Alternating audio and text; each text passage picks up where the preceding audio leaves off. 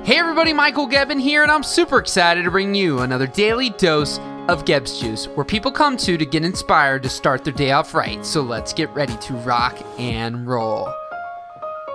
So today I want to tie in yesterday's audio where there's a song that first of all, I just absolutely love this musical group, Augustana. I don't know if any of you are out there, say on Facebook, Twitter, wherever, just say rock and roll to Augustana. They got a new album coming out on Tuesday.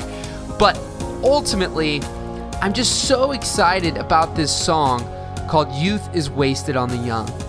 And what's interesting, just gonna put this out there, a little crazy, just something a little different, but this idea of why is it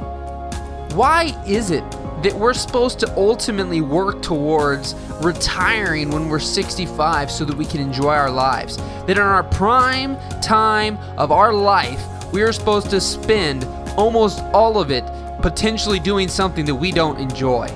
And if you guys know me and you've been listening to all these audios, we're on, I think, like 69 or 70, then you know that I truly believe, based on yesterday's audio, that you have to do something you love. Don't let that song, I don't even know the full meaning. Sometimes I make up my own meanings, but I feel like that you should have the opportunity to have what you actually have when you're young, when you're youth. You should have that your whole life. You have that opportunity. There's a book called The 4-Hour Workweek by Tim Ferriss.